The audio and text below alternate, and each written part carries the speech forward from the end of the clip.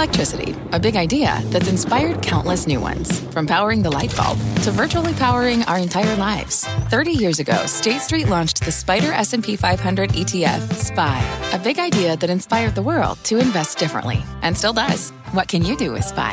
Before investing, consider the fund's investment objectives, risks, charges, and expenses. Visit ssga.com for a prospectus containing this and other information. Read it carefully before investing. SPY is subject to risks similar to those of stocks. All ETFs are subject to risk, including possible loss of principal. Alps Distributors, Inc. Distributor. Market insight and analysis. You're listening to the opening bell of CNBC Squawk on the Street.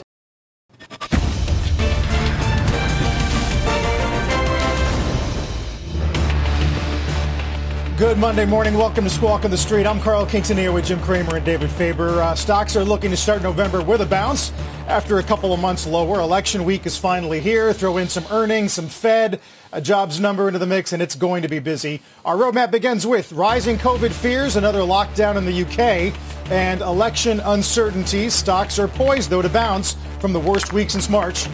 Plus, businesses are bracing for an election unrest. We're going to be live in Manhattan. We'll take a look at how companies are preparing for the unknowns of this week ahead. And with no pre-election stimulus lifeline, how airlines are now preparing to stem the losses and lure passengers back into their seats. Carl. All right, Jim. What do we think's going on this morning? Doesn't sound like you necessarily trust futures at these levels. No, look, we really sold off terribly Friday until the last half hour. I think this is a continuation of what looked like a short cover rally.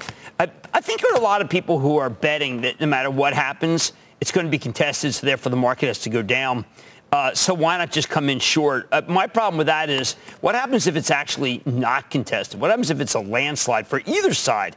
But the reason I point that out is because if you're really just betting on a contested election, it's entirely possible that even with our 24-hour coverage, it's entirely possible that you actually get some resolution. And if you get a resolution, even if, say, one of the candidates, President Trump, contests it, you're going to say, well, why didn't I buy something? And, David, you know certainty is what people really crave here. We don't have any, but we will in 3 days. Yes, we may. We hope to. I mean, it is, to your point, it's possible. And, again, those who follow these things very closely, Jim, will say more likely that a Biden victory will show up more early than would because, if Biden were to win unexpectedly Texas, for example, or even Florida, one of which is quite tight, the other of which is not quite as tight. So it would be unexpected, certainly Texas, but you never know, given how many votes they got early. I mean, more than they exceeded their vote totals from 2016 with the early voting in the state.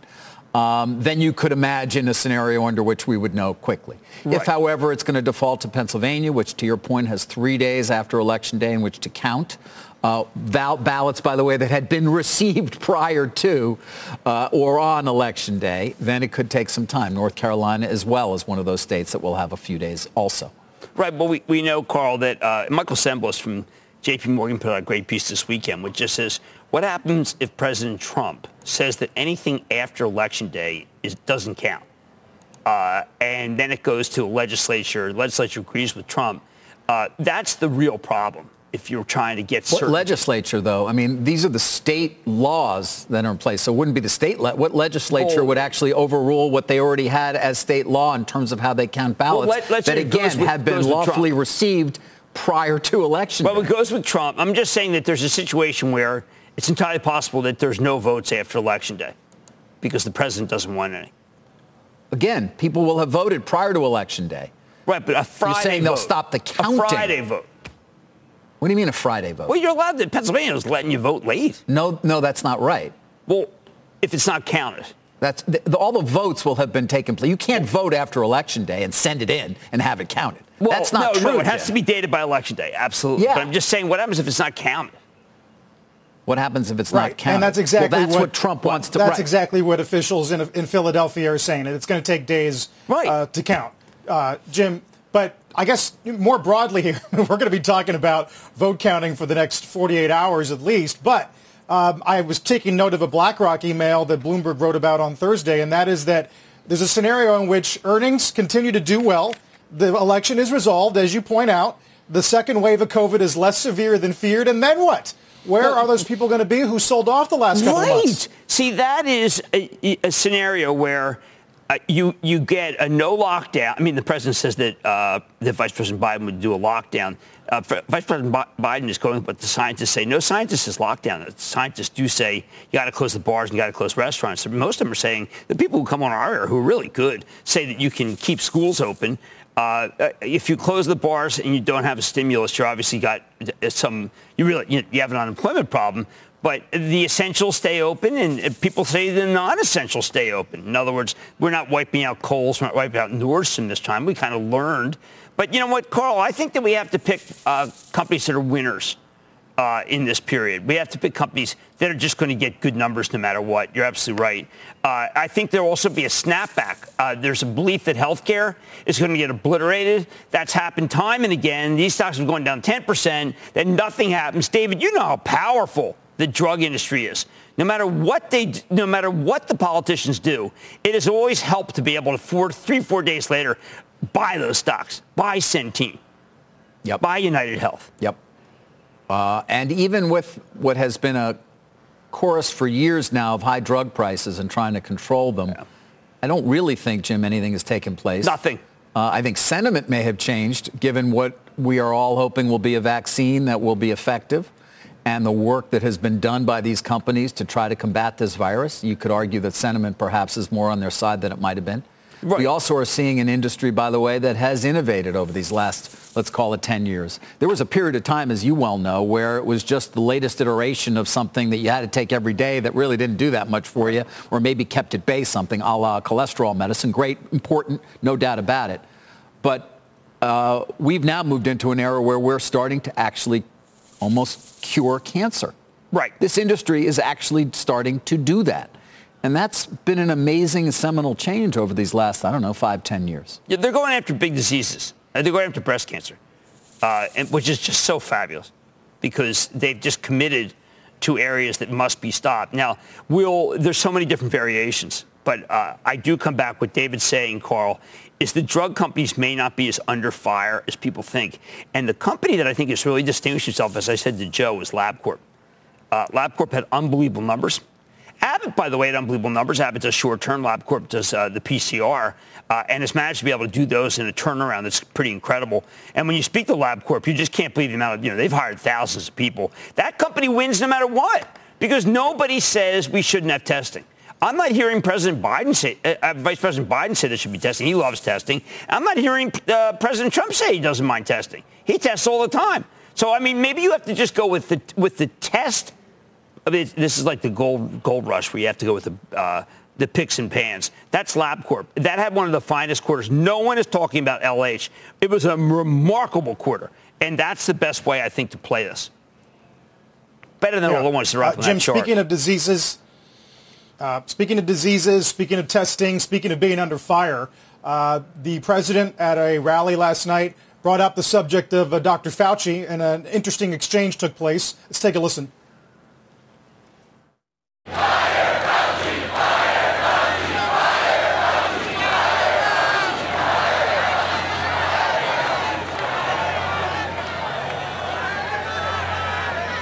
Don't tell anybody, but let me wait till a little bit after the election. I appreciate the advice. I appreciate that. Now, he's been wrong on a lot. He's a nice man, though. He's been wrong on a lot. Do not, under any circumstances, wear a mask, he said. Do not close up to China, he said. Of course, it comes after Fauci said we are in for a world of hurt on Friday, saying that we could not be more poorly positioned in this country, Jim. He's a career appointee. It's not clear the president can do anything about his employment status, but I wonder whether or not you think the firing, quote unquote, of Fauci would be positive for a market that would see lockdowns as even less likely. Oh, man. I happen to... Who does not have great respect for man in his late 70s who was just doing everything he can to try to stop this? But would it be... I think that anything that signals that you don't listen to the scientists is positive for the market because there's enough companies that will benefit, because they'll stay open. Remember, if you follow the science, you have to close the bars and restaurants. You have to. There isn't anyone who doesn't think that any scientist who thinks that those should stay open. So I mean, the president, if he fires Fauci, that means what he says is basically science doesn't matter. So let's just keep the bars and restaurants open, which have been, every time you see them, you see hotspots. You know, David, look, I owned a bar and a restaurant, and I came to believe that you could have outdoor. Right.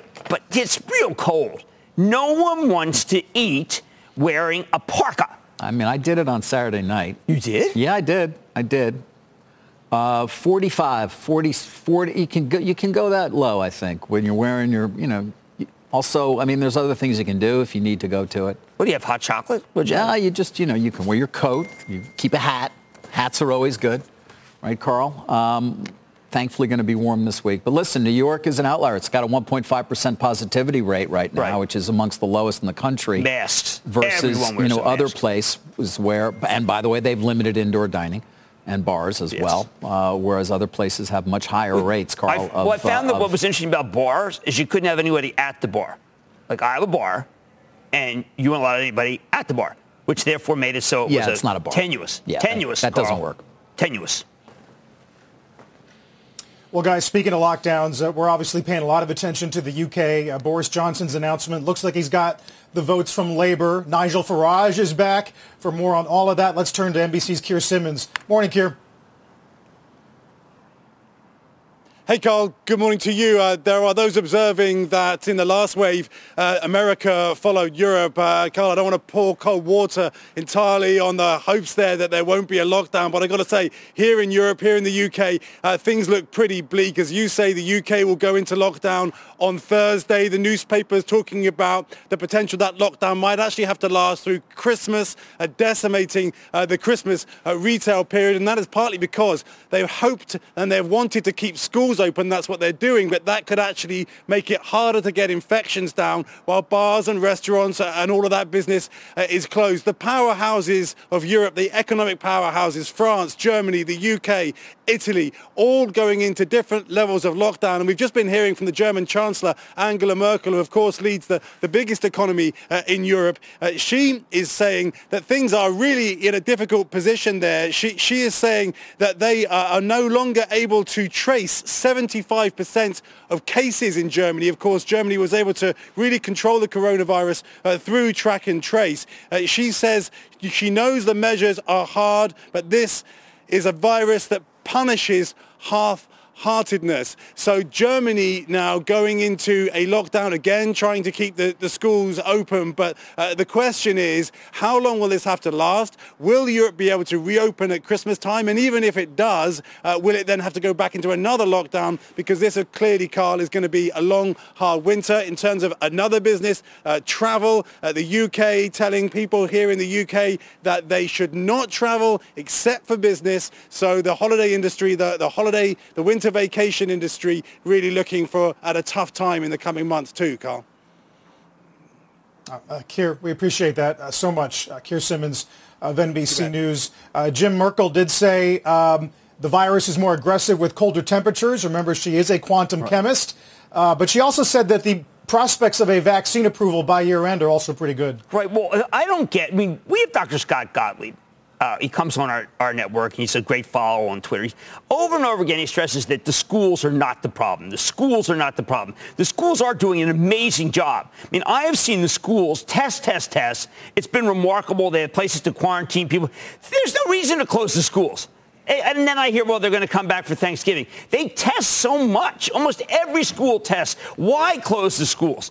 It is just terrible. It makes no sense, and every place that has done it, I think, regrets it. That's that lockdown that is just, I think, so disabling for our country. Yes, restaurants, but why retailers when everyone's figured out how to do it at retail? I really think that this partial lockdown, David, makes so much more sense than this ridiculous, complete lockdown that they're doing. Listen, you're right, Jim. If we had data, a national database that was readily updated all the time, given all the tools we have and AI we have, and it was shared widely, and we could tell everybody, including teachers, how safe it would be. God, wouldn't that be nice? And we had everybody actually agreeing that data made sense, and they believed in that data. We might be a lot further along here in terms of understanding what we can do and what we can't do. Total agreement. Guys, we'll take a break. A lot more to get to. Some calls, including a downgrade of Harley-Davidson, some upgrades of Under Armour. Morgan Stanley's Mike Wilson saying he thinks the worst of the correction may be over, in our view. A lot more on that as futures are strong to start November. Don't go away. CNBC has quick and easy to understand business news updates at the open, midday, and close every weekday. Markets, money, and more from Wall Street to Main Street. I'm CNBC's Jessica Ettinger. Follow and listen to CNBC Business News Updates wherever you get your podcasts. In an effort to lure customers amid the pandemic, airlines are employing a buy one ticket, get one free strategy. The Journal highlights some examples. Alaska Airlines, 2-for-1 ticket pricing, linking certain discounts to Seattle Seahawks games.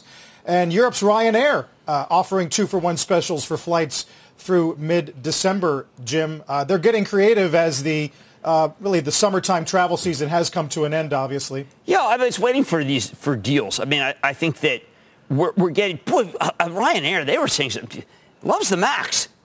You love the MAX. I thought that was pretty interesting. But yes, why aren't they getting more creative? I mean, they're flying these planes with nobody on them.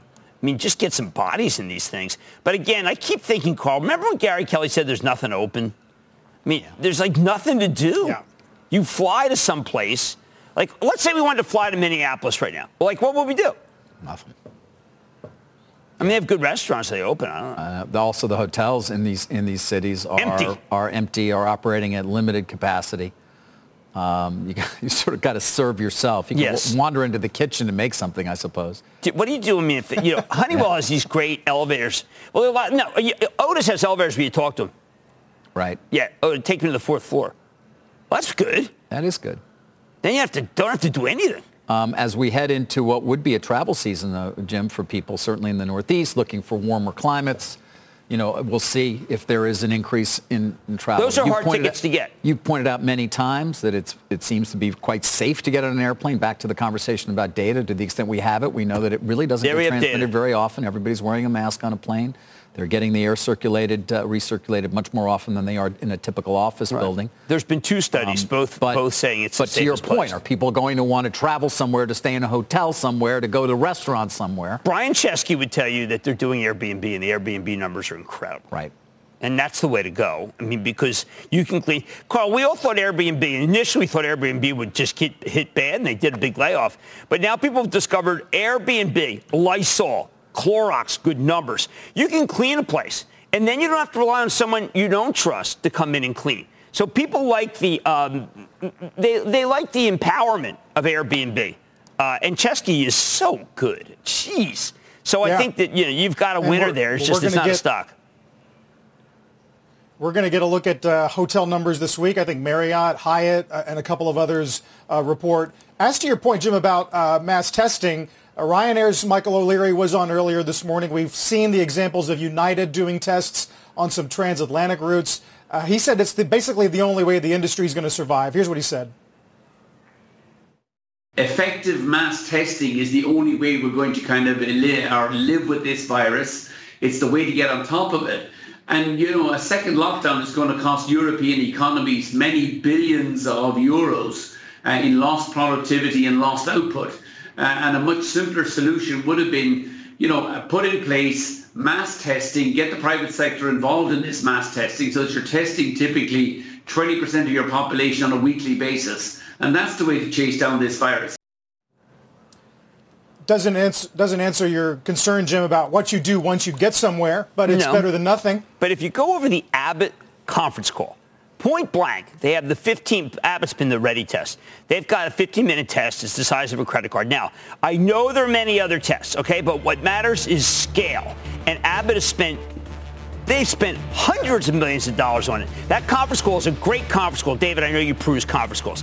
Listen to the Abbott call, and you'll want to get on a plane if someone just hires Abbott, not just the drugstores. It's really good. I will do that. And as you say, I do like to read those conference calls as well. Carl? All right, guys. Quick commercial break as we get set for the opening bell on an important historic week. Don't go away. CNBC has quick and easy to understand business news updates at the open, midday, and close every weekday. Markets, money, and more from Wall Street to Main Street. I'm CNBC's Jessica Ettinger. Follow and listen to CNBC Business News Updates wherever you get your podcasts. All right, let's get to a mad dash as we count down to the opening bell. We've got about 6 minutes before we get started with trading here. Estee Lauder's a name that you have followed very closely as you pull out a mask. Tell me why. Adult acne. It's skincare. This is the nemesis of your skin, even though it could save your life. Although there are lots of people who say that it's meaningless, there's still lots of other people who it's working for. But this is destroying your skin, so all of the stuff that they have to make your skin cleaner. It's so good. And don't forget, there's no beauty parlor, so there weren't during this period. And that also is a natural. But David, adult acne is something that people never thought was going to be a major problem.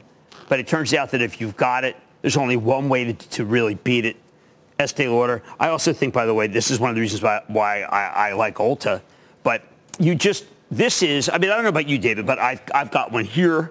I have one here. Give you a little granularity. I have one here, and I got to go. I mean, I use these Estee Lauder products. I think I would have literally. You've got the skin of a teenager. I haven't had this, David, since I was probably 13. You know, it's good. They call them zits. You won't get actually wrinkly. It's why you look so much younger than you really you're are. so terrific. But anyway, that's why Estee Lauder's going up, and they also gave you good guidance. And they had great numbers in China. And that's why I was going to ask. Yeah, I mean, China beat this thing. Net sales down 9%, of course. China won. But China is quite strong for them. Right. Do they have a Fauci over there, or do they just have a military? They've done some things that have been very effective, it would seem. A democracy in China. A democracy is not as good as fighting it as a totalitarian government where they can kill you. Is that what we are? Democracy? All right, we got an opening bell a few minutes away. Stay with us. Welcome back, Jim. I'd love to touch base with you on what happened with yields last week. There's been some work done over the weekend about, stocks down a few percent and yields up 3 basis points is not part of the regular pattern. And once again, it's sort of thrown into question whether 60-40 is a framework that works anymore. Well, all I know is that these bank stocks, which have been so horrendous, actually love even just a little bit. I mean, they're all so desperate. And the oil stocks, weirdly, go down. Well, they're not investable, but they go down on demand. It's entirely possible that yields are going up on supply. David, did you know that the amount of money that Europe is spending that they don't have, like London, UK, I mean, they are giving out money. I mean, I think if you got on a plane, you would want to go because I think there's like money being showered. They have no choice because this new lockdown has no ability to be able to sustain an economy. What happens? We don't know. Carl, it's really just a very tough time to figure out what the heck is going on. It really is. But there's no real reason for our market to start roaring here. I mean, I can't find one. I mean, if you let me know. Well, I'm just looking at a note from Art Cashin this morning, Jim. 2 things he says. Traders are reinstating the opinion that the sell-in-May seasonality is ending, and therefore there's some short covering going on. Secondarily, this is Art talking, there is a growing belief that an orderly transfer of power is more likely. So that's Art's 2 cents this morning. Yeah, that's my theory is that if you're really short, you're really betting that everything has to go wrong at this point because it really got oversold last week. And I don't think that it's entirely possible that we actually will elect someone. And that I know that President Trump has said that he'll contest anything. He won't contest himself. And if it's a landslide, David's laughing at me. And if it's a landslide by Biden, he won't contest. I mean, there's a couple scenarios where we'll be able to go home instead of camping out at the network. There are. You don't need to bring a sleeping bag. There's a chance you don't need to bring a sleeping bag. There is a chance. And baby powder. There is a chance. But as I pointed out earlier, it's sort of those tilt more toward a Biden victory if you were to get Florida, which counts same day, so you'll get that from Florida. Now, they 2 different time zones, so you get Dade and then you get the Panhandle. But Florida and even as unlikely as it would seem, given the recent polls, if Biden were to win Texas. But the other way, guys, is if President Trump were to win Texas, Florida, Georgia, and North Carolina, still doesn't mean that you're not going to be waiting. because you conceivably will be, because of the likes of Pennsylvania and then Michigan, Wisconsin, and a number of other key states. So, Jim, we'll have to wait and see what tomorrow night looks like. We have no idea. But there is, remember, there is a dichotomy between our world and politics, okay? There is a dichotomy. It's not just a complete bleed through. There are many companies like a Clorox where you have to make a bet that did it factor in too much of not of lockdown, but of actually the virus. I think the virus, for lack of a better term, is investable. I just don't see the virus is getting under control. So companies that actually make it so that the virus is less impactful are companies that you want to invest in, whether anybody wins president. And that's what we should be trying to find. We should be trying to look for companies that just aren't dependent upon this. And I'll tell you the ones that are really incredible. It's the ones that are dependent on China, because China's doing so great. Look at Caterpillar. Carl, Caterpillar did not report a good number. That stock can't go down, no matter what, because it's regarded as a Chinese stock. And even though it's really more levered at this point to oil and gas, it doesn't matter. The market is clamoring for anything. Look at that. Look at that. They had a bad quarter. It doesn't matter. Well, and to your earlier point, Jim, about EL and the div hike and skincare up 4 organic and profit up 14, that's also an Asian story. I'll tell you, though, we've just spent the last couple of years berating China, as have you.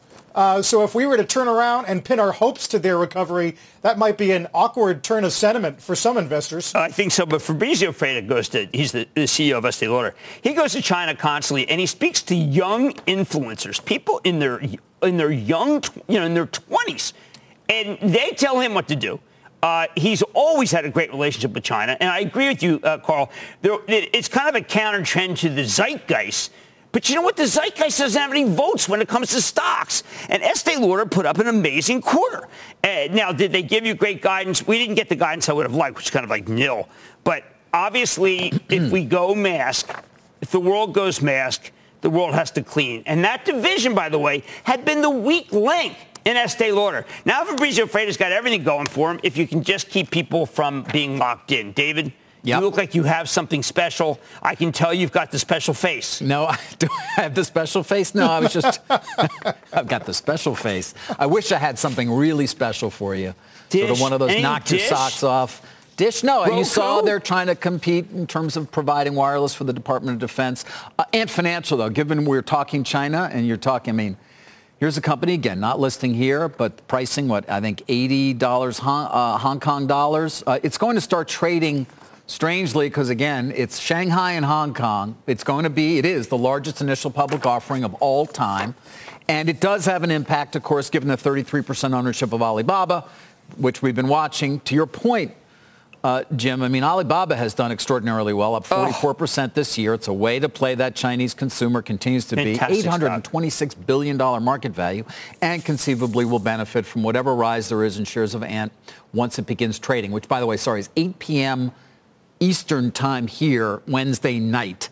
So over there, I guess, 9, whatever it is, a Thursday morning. But we got to watch Ant because it's an important company. Again, even though it's not listed here, it's going to become a financial behemoth, certainly in the Asian markets, especially, of course, China. Added to the MSCI, all the indices, presumably. Yeah, allocations are interesting, too, because a lot, the Chinese, they're selling a lot of it domestically and then around the world, but nobody got anywhere near what they were hoping for. And as I pointed out many times, Joe Tsai, who we know well, of course, Alibaba, owner of the Brooklyn Nets, and the Barclays Center, decided himself on who's getting what and how much. But this is incredible. We're sitting here. A lot of sovereignty. Do you remember, Carl, in 2015, 2016, we used to go at 9 o'clock and we were so afraid China was going to fall apart.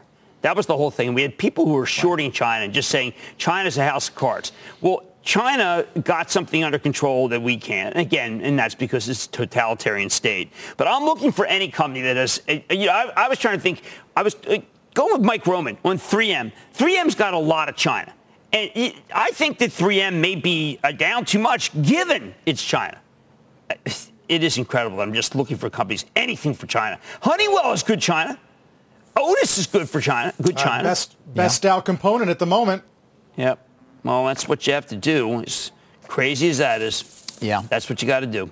Guys, a quiet morning. We've had some busy weeks here for merger and acquisition activity. It's very much unclear what will take place between the election and the end of the year at this point, or whether a lot of it was sort of pulled forward to get announced. But we did get that announcement, Jim, of the Dunkin deal. Yes. Friday night, very odd. Timing-wise, we'd sort of been expecting it around earnings. I had obviously indicated, I think a week ago, it might be as soon as the next day. It didn't come. They said preliminary in their statement. That was not, of course, the case. But we did get it. Let's keep an eye out. There it is. You can see Dunkin Brands is up.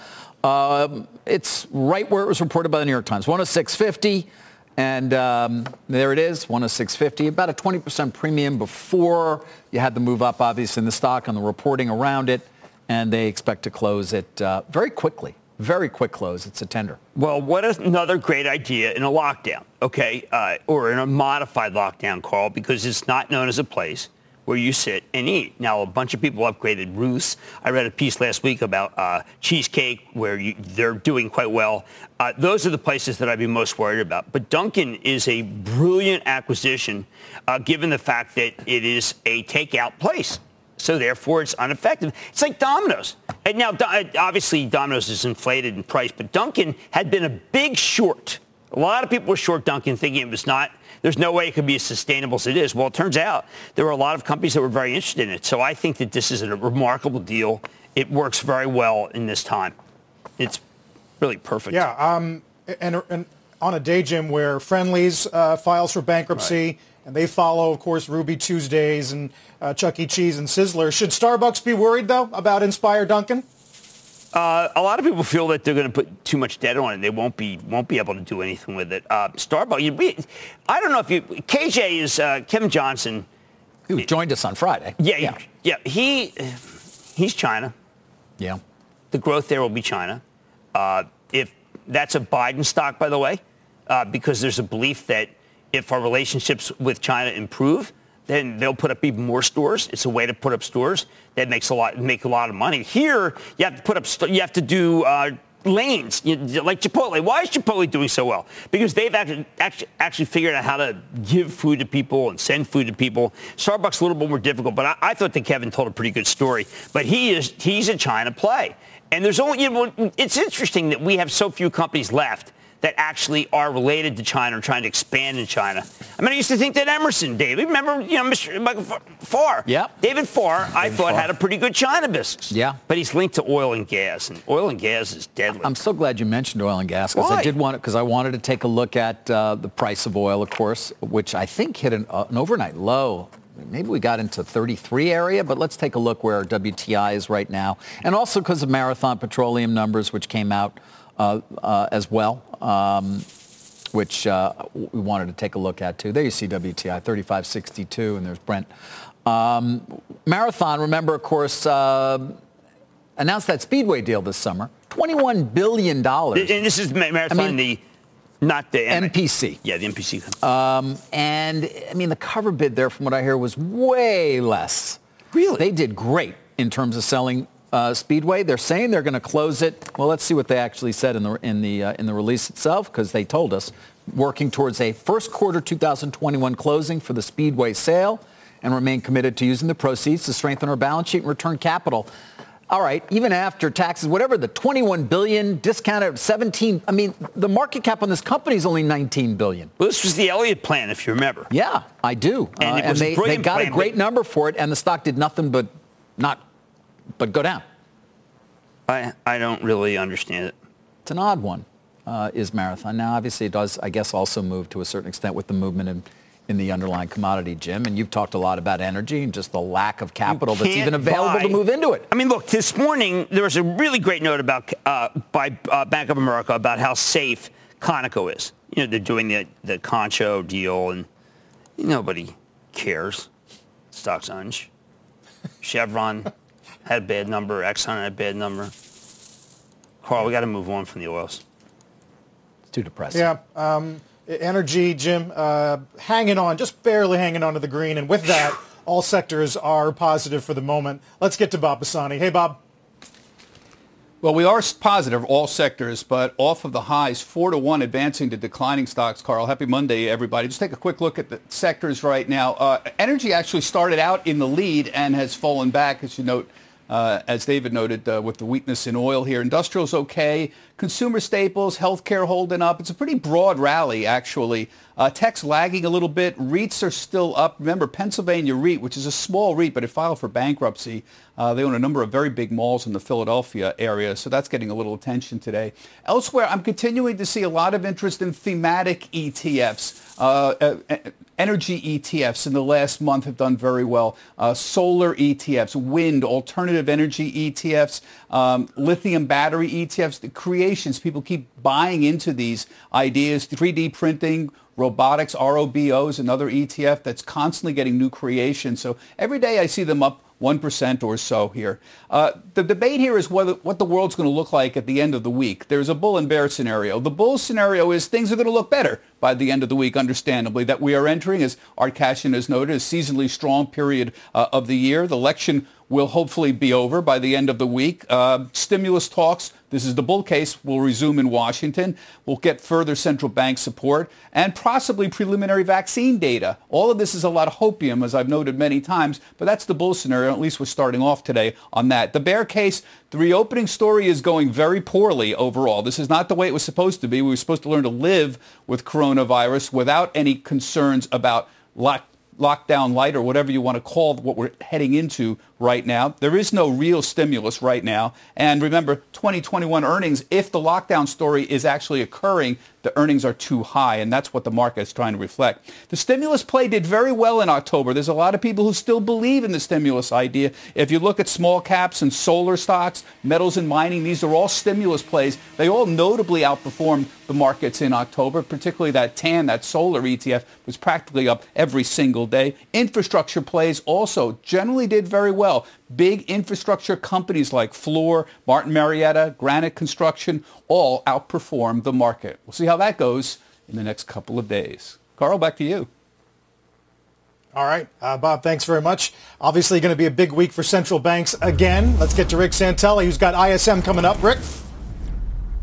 Yes, big week for central banks and big week for trying to figure out what central banks are going to do. And tomorrow's event, and ultimately whenever we get the results, is going to figure into that prominently. Look at an intraday of 10s. Yes, they are moving down. They're now down 4 basis points. The curve's 2s to 10s has flattened by 3.5 basis points here. And if we look at 2-day, you get a much better glimpse of what's going on. We were at 87 plus in the wee hours last night. We were at 87 plus in the wee hours before our time zone this morning. But it is giving way. There's this de-risk fear, even though equities are doing well, because of what's going to occur tomorrow, of course. And as Carl pointed out, I'm not sure how Jay Powell and company are going to end up mopping all this up should a better vaccine or different types of drugs to combat COVID-19 resurface sooner rather than later. But if you look at a June 1st start to 10s, you really see what's going on. We really have moved right up to that almost 90 basis point June 4th high,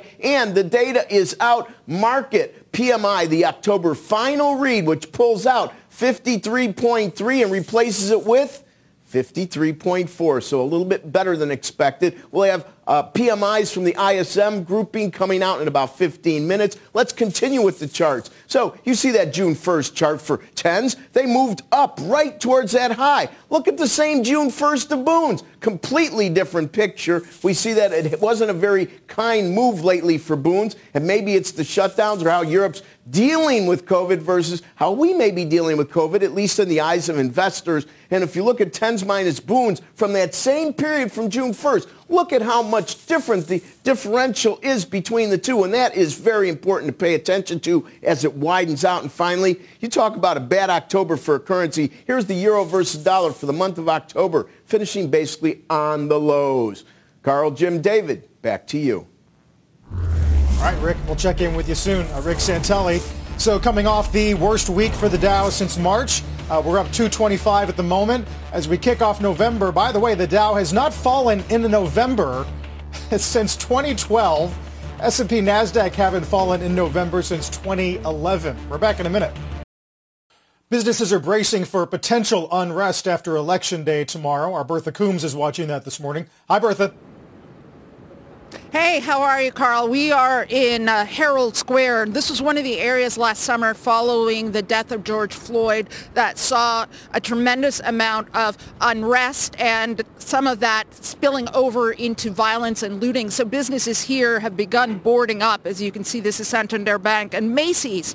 In fact, across the street yesterday started putting up boards on its windows, although Macy's officials told us that they were doing so normally because of their holiday displays. They are preparing that, but they acknowledge that they are taking extra precautions if there is some potential disruption. Macy's, of course, one of the stores that saw major looting here at its flagship. Saks Fifth Avenue similarly put up more modest-looking boards. They were painted as well, but Saks does acknowledge that they are implementing additional security measures because of the election.